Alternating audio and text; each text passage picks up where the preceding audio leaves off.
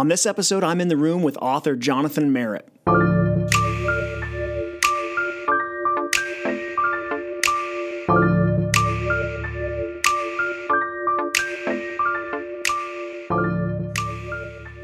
Hey friends, welcome to In the Room, episode number 76. I am your host, Ryan Hughley. For those of you who may be joining me for the first time, I am the founding and lead pastor of Ridgeline Church in Salt Lake City, Utah, and the author of 8 Hours or Less, Writing Faithful Sermons Faster. In the Room is my opportunity to have interesting conversations with authors, artists, professors, and pastors in order to learn more about virtually every topic you can imagine, all while giving you the chance to listen in. To never miss an episode, make sure you subscribe to the podcast wherever you listen to podcasts, and you can also like our Facebook page at facebook.com/ITR podcast. Well, today I'm talking with author Jonathan Merritt. Jonathan is one of our most prolific writers on the topics of faith and culture and politics. He's the author of 4 books, with a new one in the works. His last book, Learning to Speak God from Scratch, explores the disconnect that exists between the sacred words that professing Christians tend to use and our culture's almost complete misunderstanding from what any of them actually mean. And so it's a book that's about how to better engage in spiritual conversations, and I just got to tell you, it is beautifully written. Now, in addition to books, Jonathan has published, listen to this, more than 3,500 articles in respected outlets. I don't even think I have read 3,500 articles. He has been published in The Atlantic, The New York Times, USA Today, BuzzFeed, The Washington Post, and Christianity Today. He has also appeared on ABC World News, CNN, MSNBC, Fox News, NPR, PBS, and CBS's 60 Minutes. I'm exhausted just listing all of that. It's really impressive. And honestly, because of all this, I was a little anxious at the start of this conversation. Jonathan is extremely thoughtful.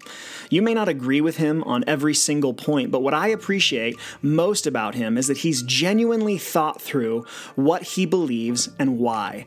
And a lot of people just don't do that anymore.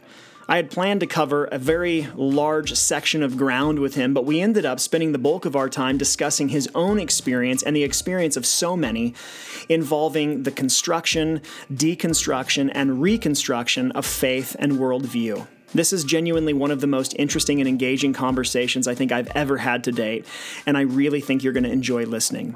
So once again, it's a pleasure to invite you in the room for my conversation with Jonathan Merritt.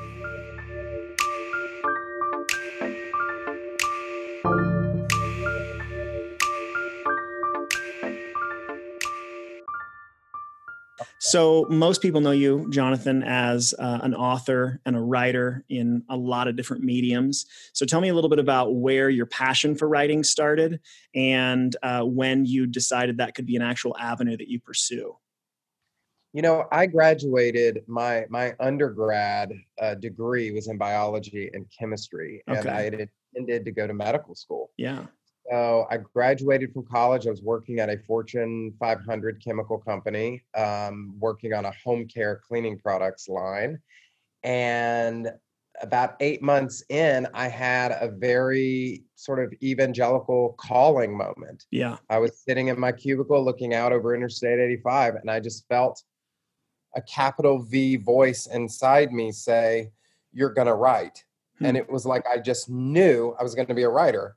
And that didn't make much sense to me because, one, I'd invested a lot of money into preparing for medical school, taking the tests. I'd done some interviews, and it sort of had been the center of my identity for a long, long time. And I didn't know any writers. I didn't know. I mean, I came home and I told I was living with my parents at the time, and I said, I think I'm going to be a religion writer. And they're like, "That's not a thing." And I was like, "I think it's a thing." And they're like, "I don't think that's exactly a thing." And I was like, "No, I'm going to do it." So I left that job, started working at a cell phone store, and just at night reading everything I could on writing, and ended up going back to graduate school, getting some degrees in religion. And it came out of that. It wasn't something, I mean, looking back, you can say, I see the fingerprints of all of this in childhood, in adolescence, in college. You know, I remember writing for people or helping people with papers, and they're like, "Gosh, you're good at this." But it was nothing that I ever wanted to do until that moment. I was sitting there and I said, I was really miserable. Mm-hmm. I realized that I was trying to be a doctor because I wanted to be wealthy and respected. Yeah.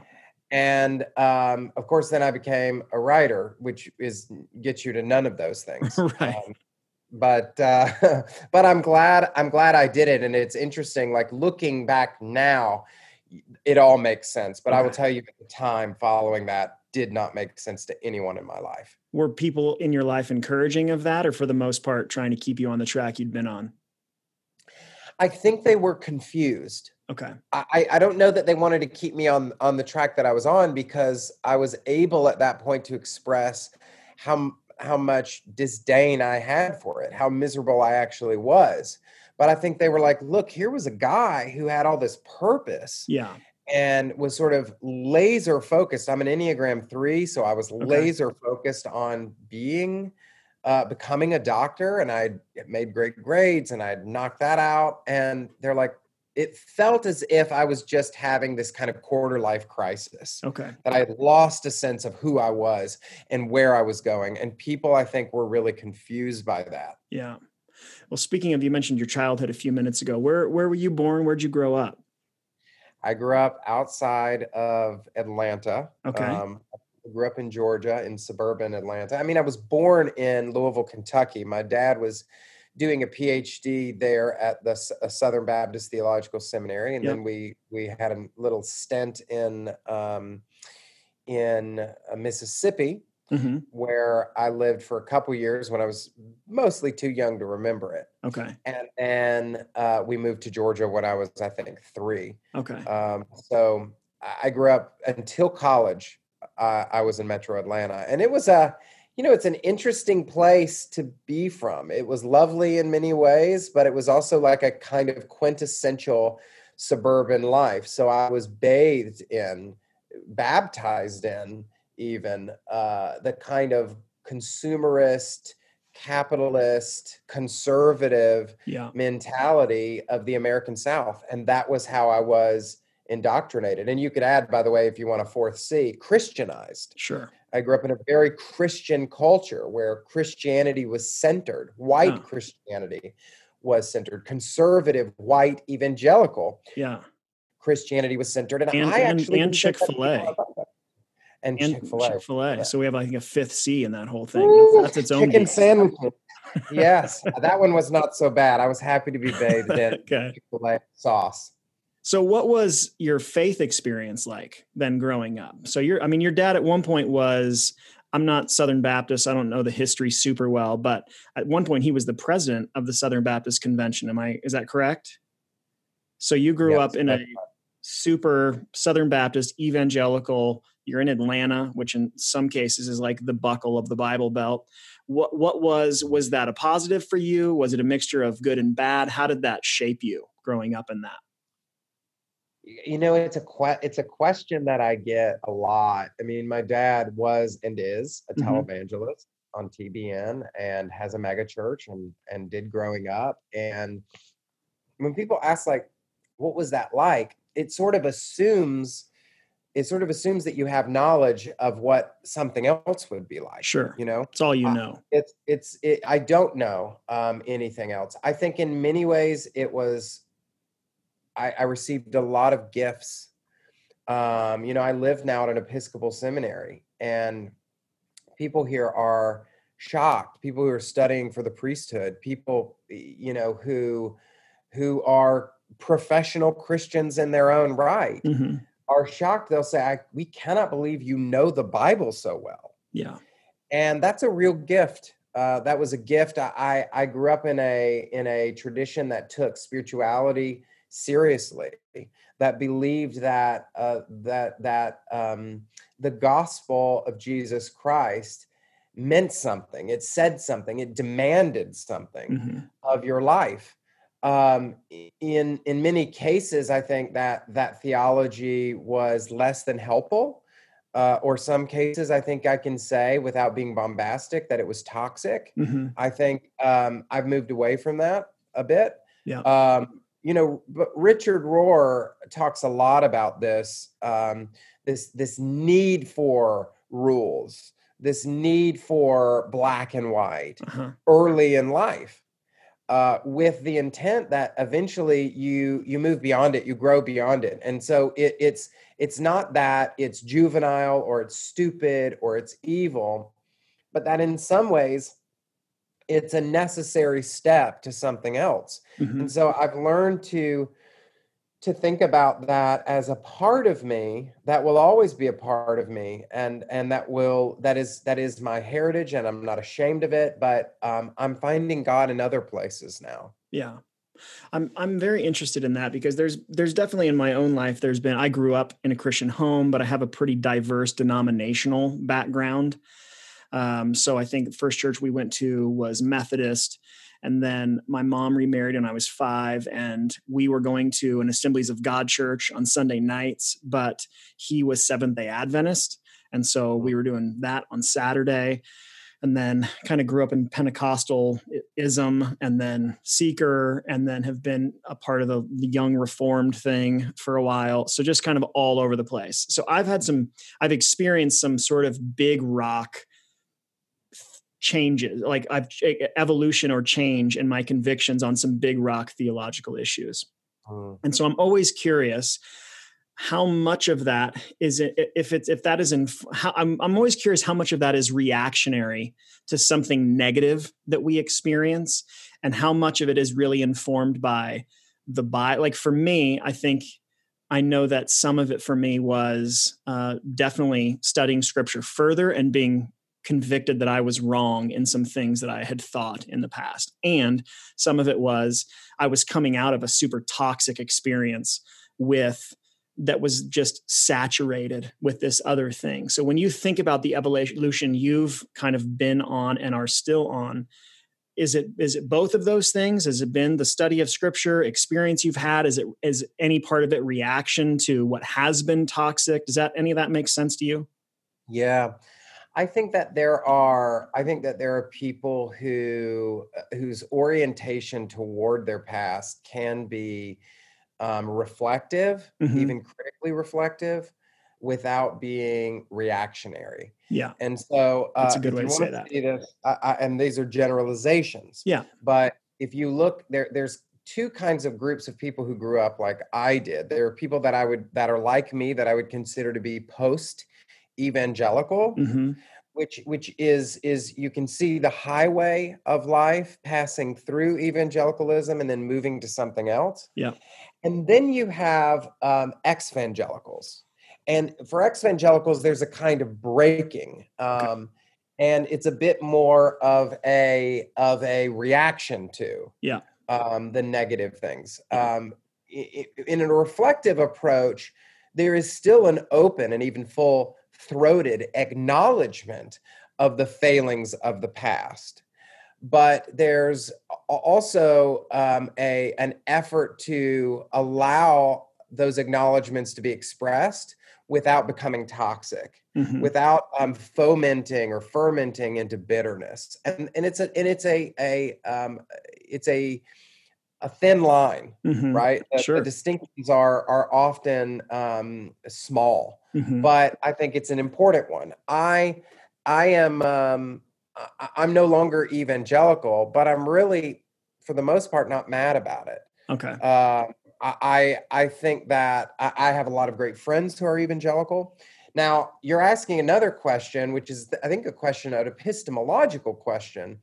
And it's a question that evangelicals ask, which is, wait, how much of this is rooted in the Bible? And the reason for that is because evangelicals, whether it's real or not, believe that they have a kind of deeply rooted biblical epistemology, that you have to have a change because the Bible says so. Now, I would say about that a couple of things. One, I'm very evangelical in my metamorphosis. It's always been rooted in the text, to some degree, because the text matters to me.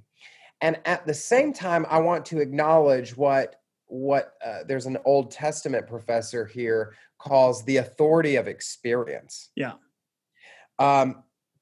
If you look back in Christian history, I guess you could tell it in a way that says everybody just one day decided to return to the Bible. Yeah. And that's why things change. That's why you have Protestantism. That's why Right. you have, and that's a very, again, evangelical storytelling, Yeah. which says, oh yeah, well, that's what Jesus believed. And we just decided one day to become what Jesus believed. Right. But the truth is that real life experiences rubbed up against each one of us, or Totally. generations of us, that cause those changes. Christian Wyman, who's a poet and a theologian, says this. He says, whatever faith you emerge with at the end of your life is going to be not simply affected by that life, but intimately dependent upon it. And so he says, if you believe at 50 what you believed at 15, then you have not lived, or you've denied the reality of your life. Yeah. Civil rights didn't happen because a Bible fell open and somebody read it. Right. It began because people looked around at the reality of their lives and said, this cannot be what the gospel of Jesus Christ demands of us. Right. And so is this change for me deeply rooted in the text? Absolutely. It's inextricably connected to it. Is it also deeply rooted in the experience of my life and the authority of that experience and what it says to me? Absolutely. I think that's been true for all Christians of all time. Yeah, I agree. I think that's really well said. I have to imagine that in the midst of that, you've had some uncomfortable conversations along the way with people that you've grown up with, whether it is parents or friends that are still very firmly rooted in evangelicalism. And so I'm just curious what that's been like for you, what advice you would give to people that are experiencing some amount of, and it doesn't even have to be a shift from evangelicalism to post-evangelicalism, but that are just experiencing some sort of shift in the way that they think, read scripture, experience life. What advice would you give to people that are walking through a season like that and trying to manage relationships that are uncomfortable, maybe even feel very threatened by what it is what they're going through? Yeah. I talk a lot about this in my last book. There are these kinds of three phases, and there are different terms that various theologians use to describe these phases depending on their tradition. But it's the idea that there's a kind of orientation, disorientation, reorientation. Right. N.T. Wright, the Anglican theologian, New Testament theologian, uses the metaphor of a suitcase. And so he talks about packing, unpacking, repacking, that there's a constant process of unpacking all of the terms and the theologies that you've come to kind of put inside your personal suitcase and saying, what doesn't belong anymore? What's been sort of rattling around in there, knocking against other things that can be pitched? What are some things that maybe I should put in there for this phase of my journey that weren't in there, didn't seem necessary for the last phase? And what happens with a lot of people, and I'll use different language because I'll use the most common language: construction, deconstruction, reconstruction. Okay. A lot of people, conservatives, get stuck in the construction phase. They're kind of told this is the way that it is, and this is timeless, and this is universal. And there's a kind of fear narrative that says you can't move beyond this, because if you move beyond this, it's dangerous. Yeah. You're moving beyond God. You're moving beyond safety. You're moving beyond community. And so people circle the wagons. And anyone who says something that would threaten the construction, threaten to destabilize it, then is called a heretic. Yep. They're ousted. They're considered to be unsafe. We recall people like Rob Bell in our own movement who challenges something. And so you have to protect construction. You can't allow those folks to be inside the fold. So you have to pitch them outside. Anyone who moves into deconstruction, I would say, there's a kind of,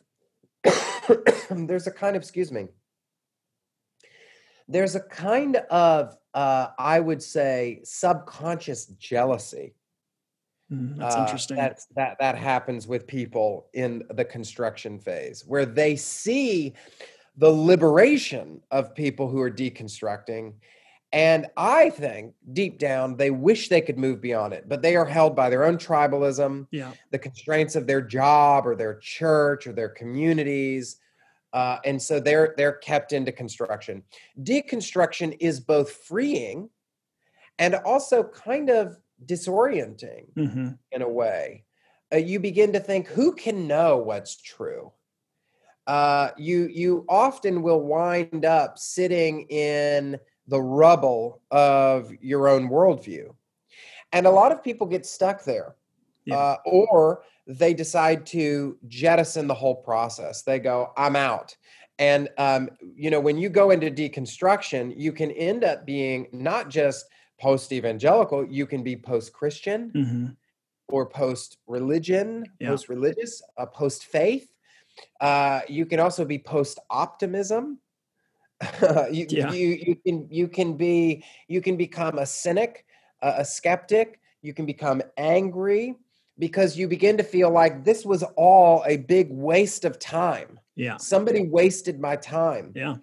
But I think that there are a portion of people who will move forward into reconstruction, and they will build something new, a new system, a new way of thinking for themselves, new to them at least. In some cases, it may be very old. And when you move into reconstruction, you'll find that you often make enemies both in the construction phase Mm-hmm. and people who are in the deconstruction phase. Yeah. They get mad that you wouldn't stay and sulk with them, that you wanted to go and do something hopeful, something constructive. Yeah. But I think that the way the Christian life is designed to be lived best is in that three-phase cycle repeating itself over and over and over again. You might even think of it not as a cycle, but as a spiral. Yeah. That moves upward and outward. Yeah. That becomes more expansive, more open, which is why I say to a lot of people that my journey in as a Christian has not been a journey from right to left or conservatism to liberalism. It's been a move from a closed system to an open one. I am more open-minded, open-armed than I ever have been before. Yeah. That's been the trajectory of my faith. Yeah. It's interesting even listening to you talk about both people who experience that cycle or spiral and then those that experience alongside of you. It's fascinating how much of it is that we want to make it's purely rational, but even in listening to you describe it, it's such an emotional thing for people. It's so emotional for people on the outside looking in. There's so much fear and jealousy, to use your word, which I think is really insightful. I find that interesting. What do you think some of the key characteristic differences are between people who go through a similar experience and they don't make the move from deconstruction to reconstruction? Like, what do you think it is about you that made you able to not just jettison faith altogether, which a lot of people do when they start into that deconstruction phase, or even that their reconstruction is faithless, maybe? What do you think the difference is between people who are able to make that shift or not? Or am I even thinking about that right? It's a great question. In some ways, it's a question I can't answer because I just don't know. In other ways, I think there's one answer in particular that I can give you that immediately comes to mind, which is oftentimes I suspect that the propensity for someone to lose their way in the deconstructive phase is directly related to the depth of pain they experienced in the construction phase. That's good. Somebody who was sexually abused by their priest Yep. is more likely to feel that there is nothing for them there within this institution. So they're more likely, I think, to reject institutional religion because the institution has in such an extreme way failed to protect them or actively harmed them. Somebody who is gay and was called an abomination by an evangelical pastor or was put through reparative therapy. I have a friend here in New York who's a gay man, and was part of an evangelical church outside of Chicago, and was part of an ex-gay ministry there. And they performed in a very clandestine way electroshock therapy on him to try to rid him of his quote unquote same-sex attractions. That person is far less likely to stay with it, I think, than somebody who just has a kind of intellectual disagreement with somebody's views on the origin of life, for example, or the compatibility with science.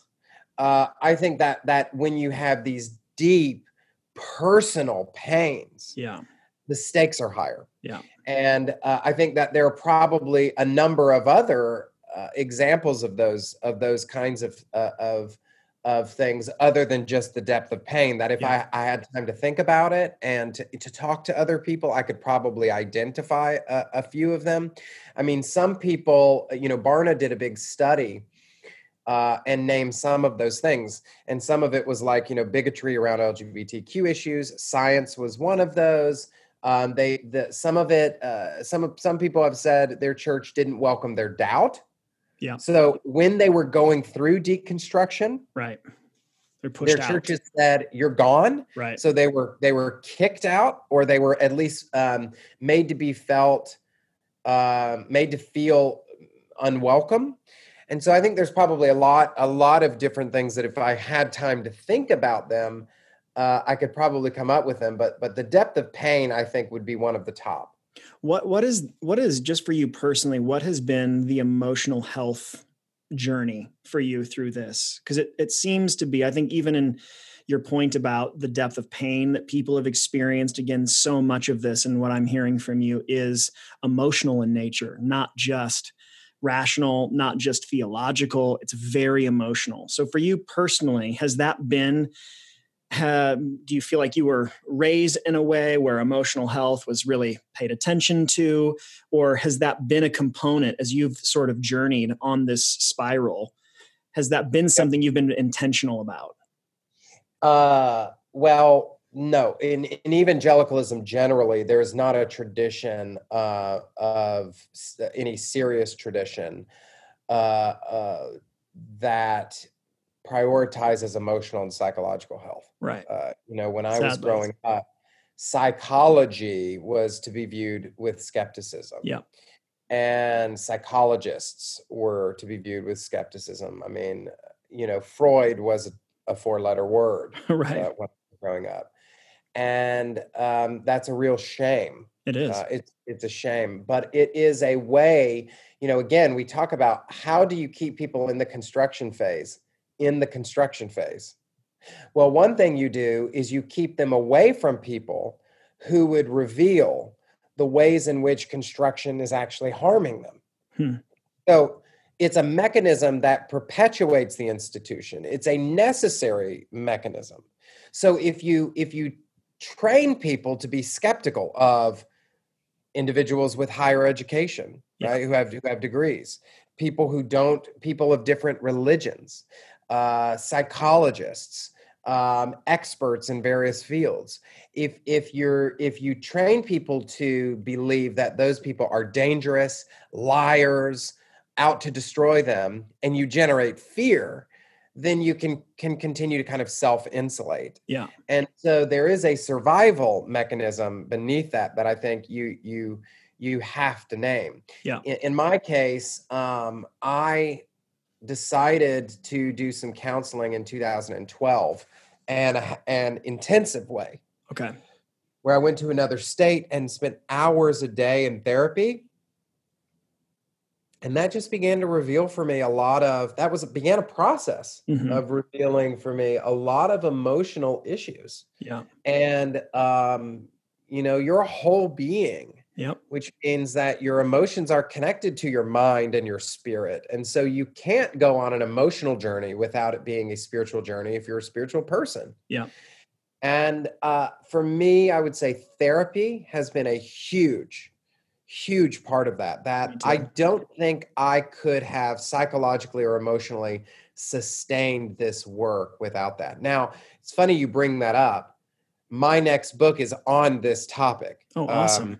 The subtitle of my new book, if it sticks, is going to be The Hidden Sources of Our Emotional Pain and a Daring Path to Healing. Oh, I love that. So I think that we have to have emotional, spiritual companions on this journey. And I hope that the book that I'm writing will at least tell that story for me. Oh, I love that, man. Yeah. I think I started therapy weekly last November, and I can safely say after almost 40 years of being a Christian, nothing has produced more spiritual fruit in my life than meeting with a therapist and having a spiritual director and combining those two things. And I think was guilty for so many years of divorcing my emotional health from my spiritual health. And that's been, I mean, I'm not overstating it to say it's genuinely been life-changing for me to have people guide that part of who I am forward. When you reflect on the last, 10, 15 years, whatever this has kind of been for you, who have been some of the most faithful guides, not even necessarily just to where you've landed on specific theological issues, but just who have been your guides in the way that you've thought and walked through this process?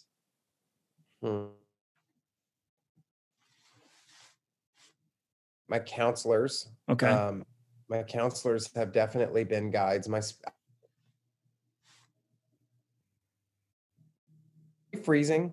Yeah, just for a sec. We're back. Okay. Maybe I should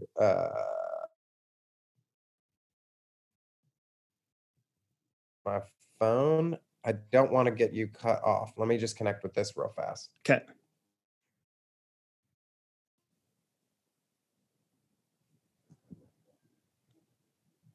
All right. Can you hear me now? Can Yep. you see me Great. now? Yep. That should be good. I'll start from the top. Well, I think I've had a lot of guides in person, and then I've had a lot of guides that I don't personally know, or at least I did at the time. Yeah. So the ones I don't personally know are people, or I didn't personally know, I do now at the time, were people like Barbara Brown Taylor and Frederick Buechner and Richard Rohr. Mm-hmm. I tend to be a bit of a mystic. Mm-hmm. And so voices that are deeply spiritual but make space for mystical experiences really resonate with me. I love theological imagination. Yeah. We weren't really allowed to have a theological imagination as evangelicals. It was more about precision, not imagination. There was no sense of play when you did theology. And what a shame that is, I think. What a missed opportunity that is. But people like Kathleen Norris, people like Will Gaffney, Howard Thurman. I mean, some of these like interesting voices and thinkers have helped me. But I think for me, it's also been people who are wells of wisdom. So counselors, my spiritual director, I've got a great spiritual director here on the Upper West Side, who's a Jesuit. My counselor is a Black woman who is Christian and brings a totally different perspective to my life that I value so much. I would say I've got friends, two friends that come to mind. My friend Kirsten, who is in media as well and understands my professional life, but has gone on a journey and has always been a few steps ahead of me. And so she's challenging me in ways that she wishes she could have been challenged. And then, my late friend, Rachel Held Evans, I'm looking across the room at her book, Inspired on the Bible, which has been a gift to me. And she was somebody who blazed a trail for so many of us. So many of us, our careers are a result of the space that she created for us, that she made for us. So I think that there have been a lot of people along the way, but and I will say this too, which maybe the evangelical in me resists. Another person who's made this possible is me. I have somehow found the willingness to do the work. Yeah, And it requires that. it does. No one is going to come along and tell you what to do. Nobody's going to come along and tell you what step 2 and 3 and 4 are going to look like. Nobody's going to come along and tell you what to do when your parents disown you, or when your friends say that you're not Christian anymore. Nobody's going to come along with an instruction manual for how to deal with your church when they decide to discipline you, or when somebody shames you on social media. You have to figure that out. Yeah. And there are a lot of bruises that you'll accumulate. There will be a lot of blood spilled. But I think that's what the work looks like. Yeah. And so if what you are looking for in this journey is always outside of you, I think you're only going to get part of the way there. It's good. The inner life is critical, because if you are not doing the work, if you are not one of the most important resources, if you are not cared for along the way, then I think that this journey becomes impossible. Yeah. I think one thing that can complicate this for some people is if you are a person of influence in some capacity, whether you teach, you're a pastor, you write in some fashion or form. Like when I reflect on my first 5 years of preaching, I would love to have that back because I think so differently. Not even so much about like massive biblical issues or anything like that, but especially on the emotional front. I think that's been an area that I've grown so significantly. I would love to be able to go back and teach and lead differently. And I think that kind of regret has to be common for leaders who continue to grow. So how do you think about that in your own life, where you're living on this spiral and you are experiencing ongoing change? When you look back on maybe things that you once said, ways that you once led, do you look back on that with some amount of regret? I wish I could do that different. Do you just accept it as part of the process? I'm just curious how you think about that. In some cases, where we are applying regret to failure. Mm-hmm. And I think failure, or what we perceive to be failure, is not a bad thing. It's just a necessary requirement for being human. I think in other cases, we're applying regret to what we call growth. Yeah, it's helpful. not failure at all. Yeah, it was like, does the man on the mountaintop curse the path that led him there? Mm-hmm. I remember I was teaching once at Princeton Theological Seminary, and one of our keynotes at this event was Barbara Brown Taylor, somebody who I've followed, very closely in my writing. And I asked her a question. I said, you have all these collections of sermons from the 80s and 90s, and I love them. Mm-hmm. But when I read your books now, they're so far from those sermons. Do you ever go back and read those sermons and feel embarrassed?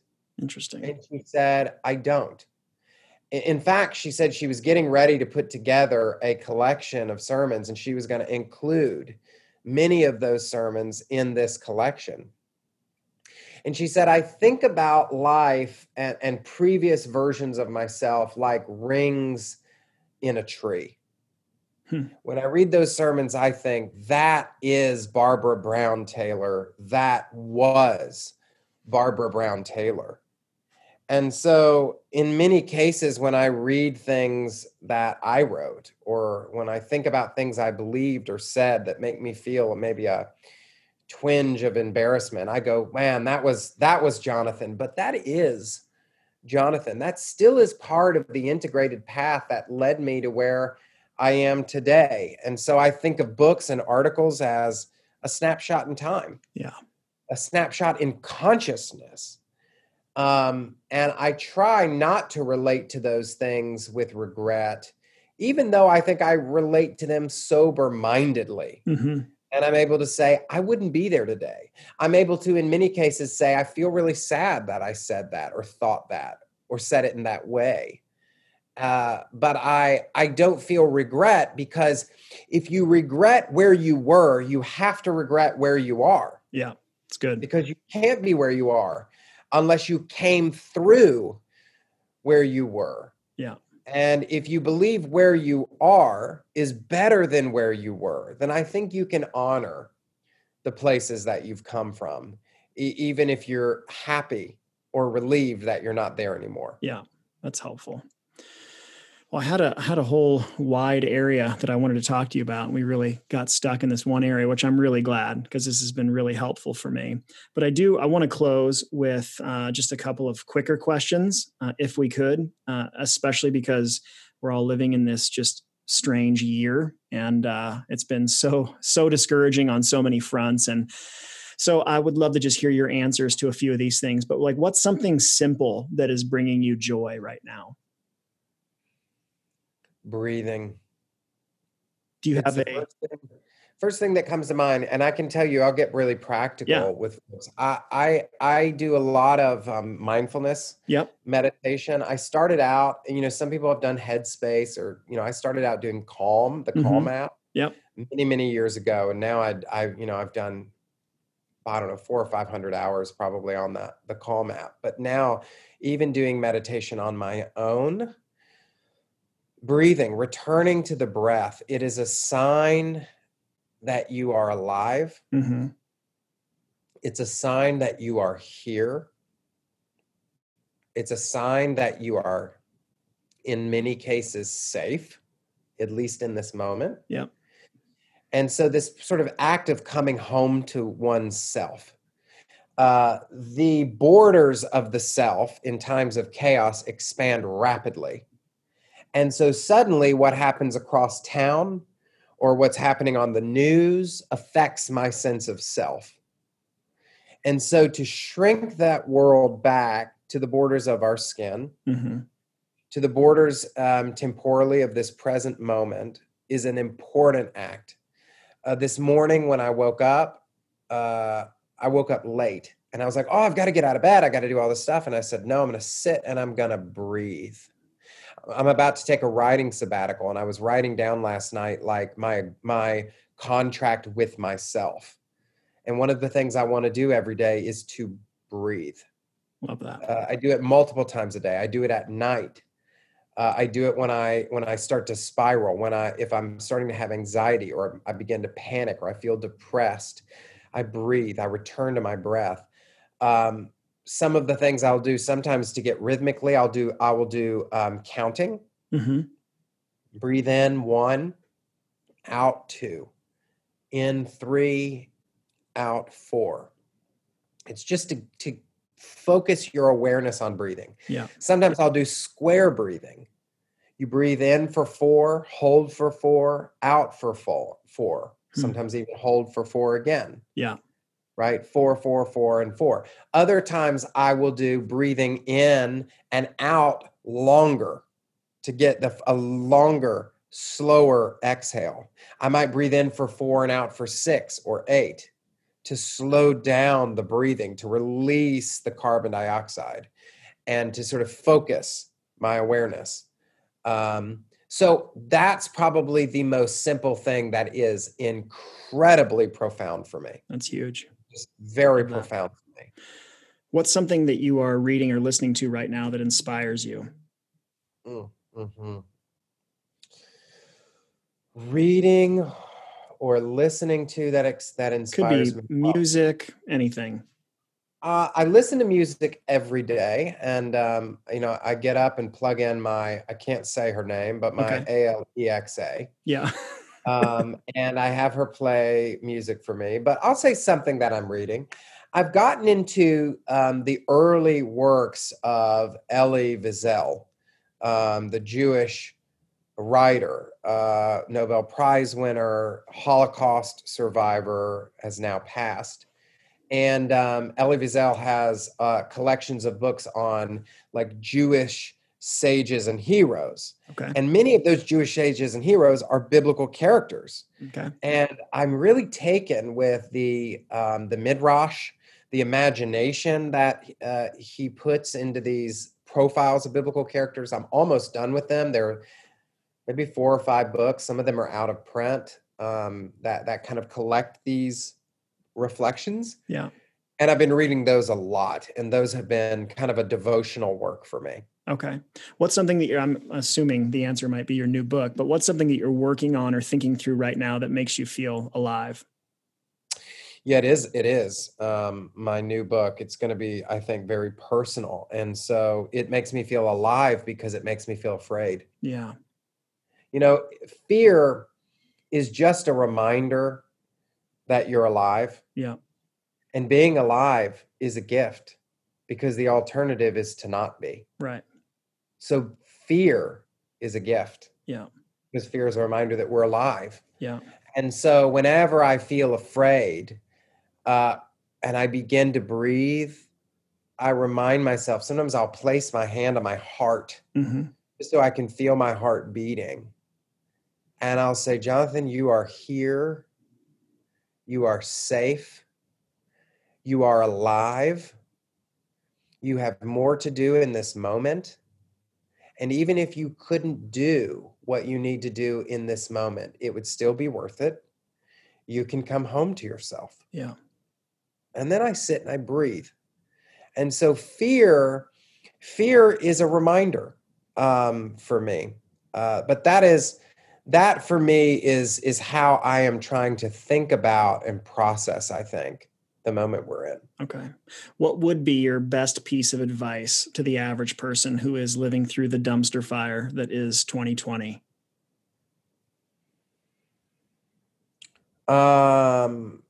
You know, I think in times of great chaos, if you do not manage the moment will manage you. If I ask people, so what's your plan for the amount of news you consume? What's your plan for how you interact with social media? What's your plan for rest and Sabbath? What's your plan for spending quality time with people you love that is not a reaction to whatever's going on in the moment you're in? Most people don't have answers for that. They're living, they're basically doing crisis management every day. They get up and they're just trying to do the next thing. Yeah. And to survive the moment they're in. But survival, I don't think, should be the goal. And so we have to intentionally manage the forces that are breaking into our lives and derailing us every day. I announced yesterday that I was taking off time from Twitter. Yeah, I saw that. It is, you know, I'm talking to you today. It's August the 20th, 2012, in the year of our Lord, 11:52 a.m. Eastern time. I will not be back on Twitter until October the 1st. Yeah. It's not going to be. And it's a toxic place right now. It's been toxic for me. And I had to make that hard decision. And I'll tell you, it is hard. I had a friend yesterday go, can you promote this on Twitter? I know you're off, but can you? And I had to say no. Somebody sent me a clip to something. Have you seen this? I just didn't click it. And it was hard. Yeah. So managing those things are very, very important, I think. And you have to do them every day. Yeah. Well, Jonathan, I'm very thankful for you in general, but specifically how carefully you think and how clearly you communicate more and more. That's a real rarity in our culture, desperately needed. And we didn't get time to talk about your last book, Learning to Speak God from Scratch, but it's an excellent book. And I know I think I was through the intro when I put it down and I told my wife, I read a lot of books, like many people. There are a lot of books that are helpful. There are a lot of books that are insightful. There aren't a lot of books that I read that are, in addition to those things, beautifully written. And I set your book down after the intro and told my wife, Tammy, like, this guy is such a beautiful writer. And so it is insightful and it is helpful in the way that we think and how we practice our faith in communication with other people. But it's also just beautiful to read. And so wanted to pay you that compliment because I do think it's such a specific gift that you have. And I really appreciate you taking the time in the midst of trying to write a new book to spend some time talking with me. Oh, the pleasure has been all mine. And thanks for having me on.